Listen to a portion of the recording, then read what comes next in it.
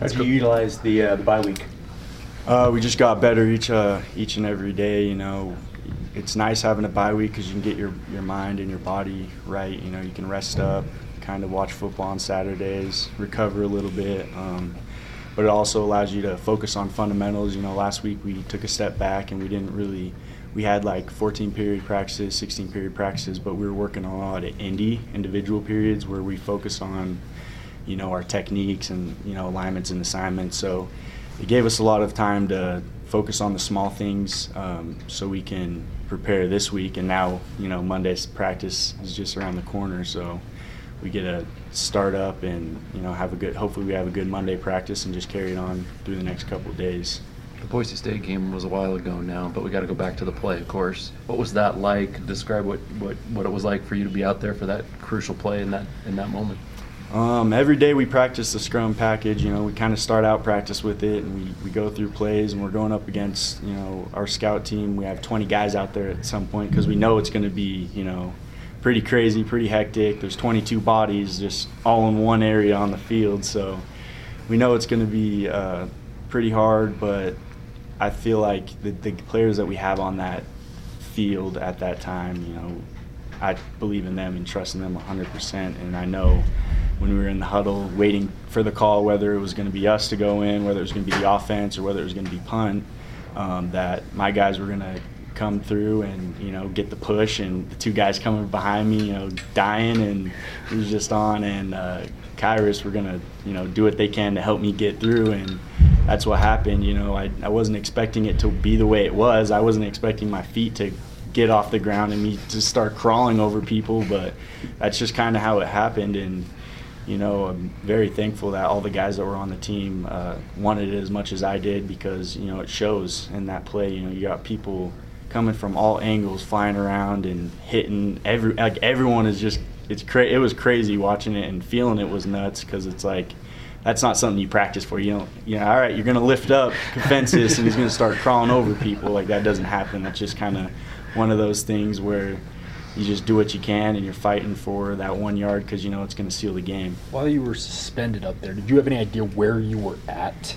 I had a feeling, because I was kind of lucky that we were on that. There was the line that I don't know what yard line it was, but it was like a solid line across the whole thing, right? So I was able to kind of see that in the corner of my eye, and I knew as soon as I got over. That's why I got up, and everyone was kind of like waiting to see if I got over, but I knew I got over just because of that line.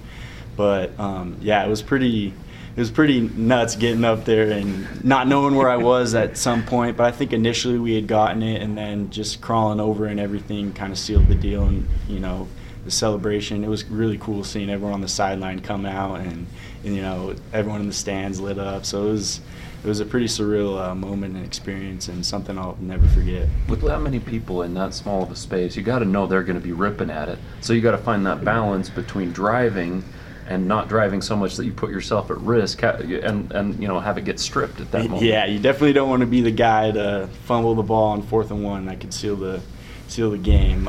So, you know, we practice covering, you know, 2 hands in the ball in traffic. That's an offensive, you know, mentality right there. But, you know, at the same point, you just kind of want to do what you can, and, you know, you trust in those guys behind you that are going to help you out. And, you know, that's all I did. I got the snap, did my part, and I let all the other guys do what they needed to do, and I believed in them 100%, and it happened, and it worked out. And I'm thankful that, you know, they put me in a position to do that, because, you know, it's really exciting, and it's a good opportunity to go out there and help the team out as much as I can. You play a lot of different positions for this team. Is your role kind of a week-by-week thing, depending on the need in a given spot?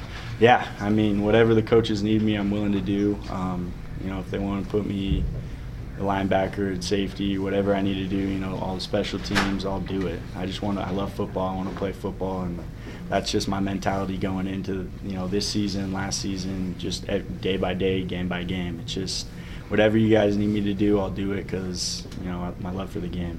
How satisfied have you been with making the decision to come here to BYU? I mean, Wisconsin, Nevada, Juke. I mean, how satisfying has it been to be here? It's been very satisfying. You know, I love it here. You know, it's my third season here, actually, and I love Coach Kalani and all the coaches that, you know, I've been here, my position coaches. I've had Hadley as a position coach, I've had Lamb as a position coach. So they're all amazing guys, and they all prepare and work. They push you. They try and push you as hard as they can to get the most out of you, and I love that. And I love, you know, the atmosphere here. It's nice being close to home. You know, a lot of the kids on the team I've played against in high school, so very familiar faces. But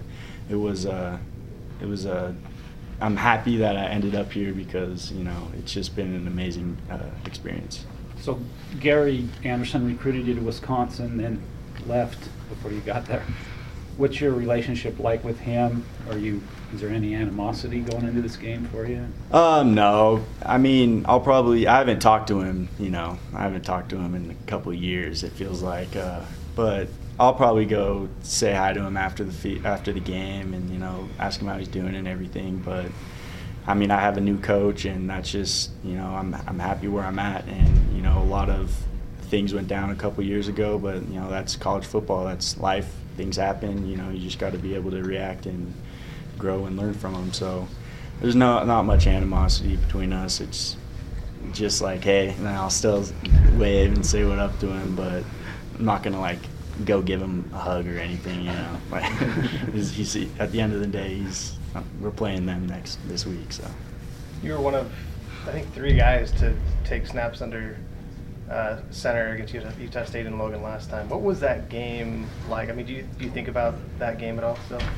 Yeah, we watch film just because, you know, you want to watch and see what worked last year and what might work this year. You know, we have different personnel and different things going on, but when you focus on yourself, you don't really want to focus on the opponent too much. You just kind of want to worry about what your strengths are, what your weaknesses are, what you need to build off of. You know, you go in each day practicing, getting better at things that you think will, you know, give you the best outcome at the end of the week. So we focus on last year just to get like a head start on what we need to do, but this is just another game that, you know, there might be a little more emotion into this game because it is Utah State, and we do want to get a win against them, you know, but I feel like we have good momentum right now coming off of a bye week, and we've worked hard and prepared hard, so we'll see what happens this weekend.